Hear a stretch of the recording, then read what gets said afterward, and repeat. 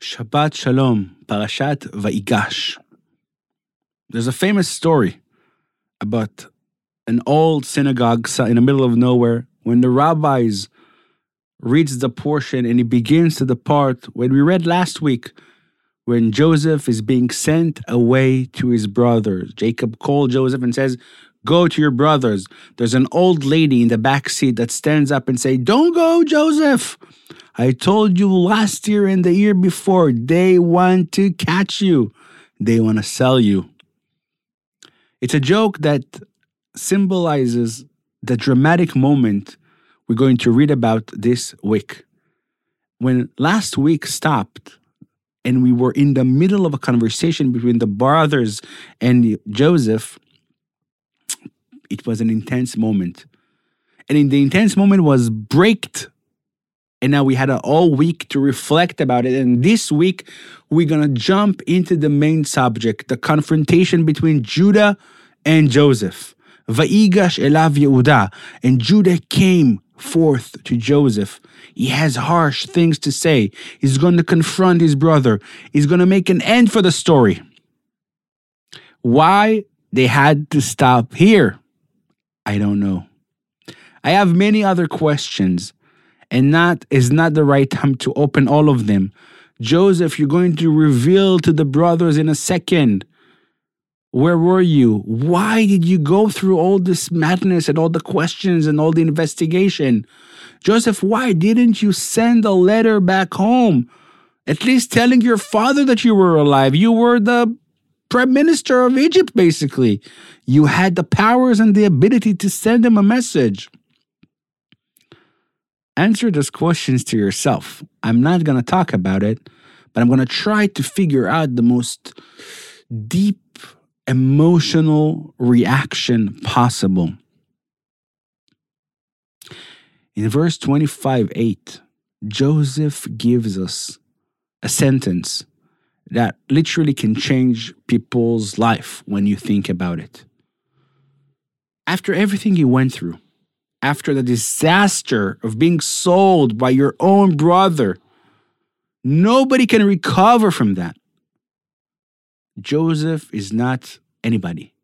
He's able to see the bigger picture and he says, "So it was not you who sent me here, but God, who has made me a father to Pharaoh." He reflects about the story, and what he realizes is that you, my brothers, you weren't part of it. You were only God messengers. And I follow God and I believe that what God brought us in this moment was the reality I had to go through. I'm not upset because of you. You're nothing. You're only tools in the God of the Almighty. There's a lot of missions being sent here in the story of Joseph. Jacob is sending Joseph to his brothers. The brothers wants to send Joseph, and then Reuben stops them. They don't kill him. Then Pharaoh comes and sends Joseph from the pit to solve his dream. Jacob does not want to send Benjamin. Joseph insists that they're going to send Benjamin. Joseph sends to his brother wagons filled with all the good things of Egypt. And Jacob sees those wagons and he understands that God or Joseph sent it to him. The message that needs to be understood from all this messaging and sending things is that all of us, we are part of a story. Sometimes we are being sent. Sometimes we have a mission in place. And that's Joseph. Wherever he goes, and he has a lot of power and a lot of abilities, and he's going to be in charge of different stations, different emotional moments in jail, in Potiphar's house, in Pharaoh's house. He has all the abilities, all the capabilities, and he doesn't feel he's doing anything with his might. It's all God. Whenever he's being asked, how do you do it? It's God. How do you solve the dream? It's God. How do you manage this? It is God. Joseph is filled with recognizing that God He's the leader. He has the power. He has the might. Joseph should be forgetting God. He was abandoned. He could have said, look what God did to me. But he doesn't. From the moment he's being thrown to the pit, he sees God in every step of the road. Our sages say that those camels that took him from the pit to Egypt had good smell. Who cares? You're being tossed away. You're going to be sold as a slave. Yes, I'm going to have bad things in my journey, but it's all God.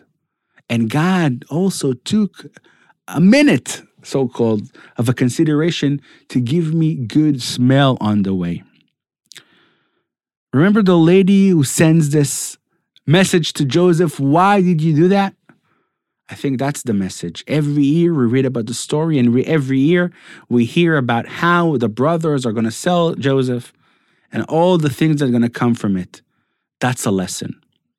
When you read the story and you just say, okay, that was an interesting story, I know it, my kids know it, everybody knows it, that's one thing. If we can take a moment and not to repeat it, but to relive it, take something from the story. And that's what I want to take. Whenever bad things happen to us, as individual and as nations, Joseph's point is the most important point. This is not you who sent me here, but God. When we believe that God brought us, takes us, shows us, leads us every step of the road, everything is clearer. We can see God Almighty in every step. Sometimes there are negative steps, sometimes there are positives, but it's all Him. It's not you, the person who cuts me in the road. It's not you, the person who made me suffer. None of it exists. It's only God's reflection and trying to show me how to live my life in a better way. I have a mission. I have a path. I have a way. One way or another, I'm going to get there. If I'm going to grab situations from life, if I'm going to understand learning that from the verses, from stories that I hear, I can be smarter and wiser and make sure not to fall again to those pits. At that moment of reconciliation between the brothers, we stand here in times of war, when all the people of Israel came together, reminding ourselves, brothers forever. When they're fighting, when there are disagreements, and they're going to be, and they will be in the future, don't ever forget that. Don't throw yourself to the pit again. We are brothers, and we're staying that. Shabbat Shalom.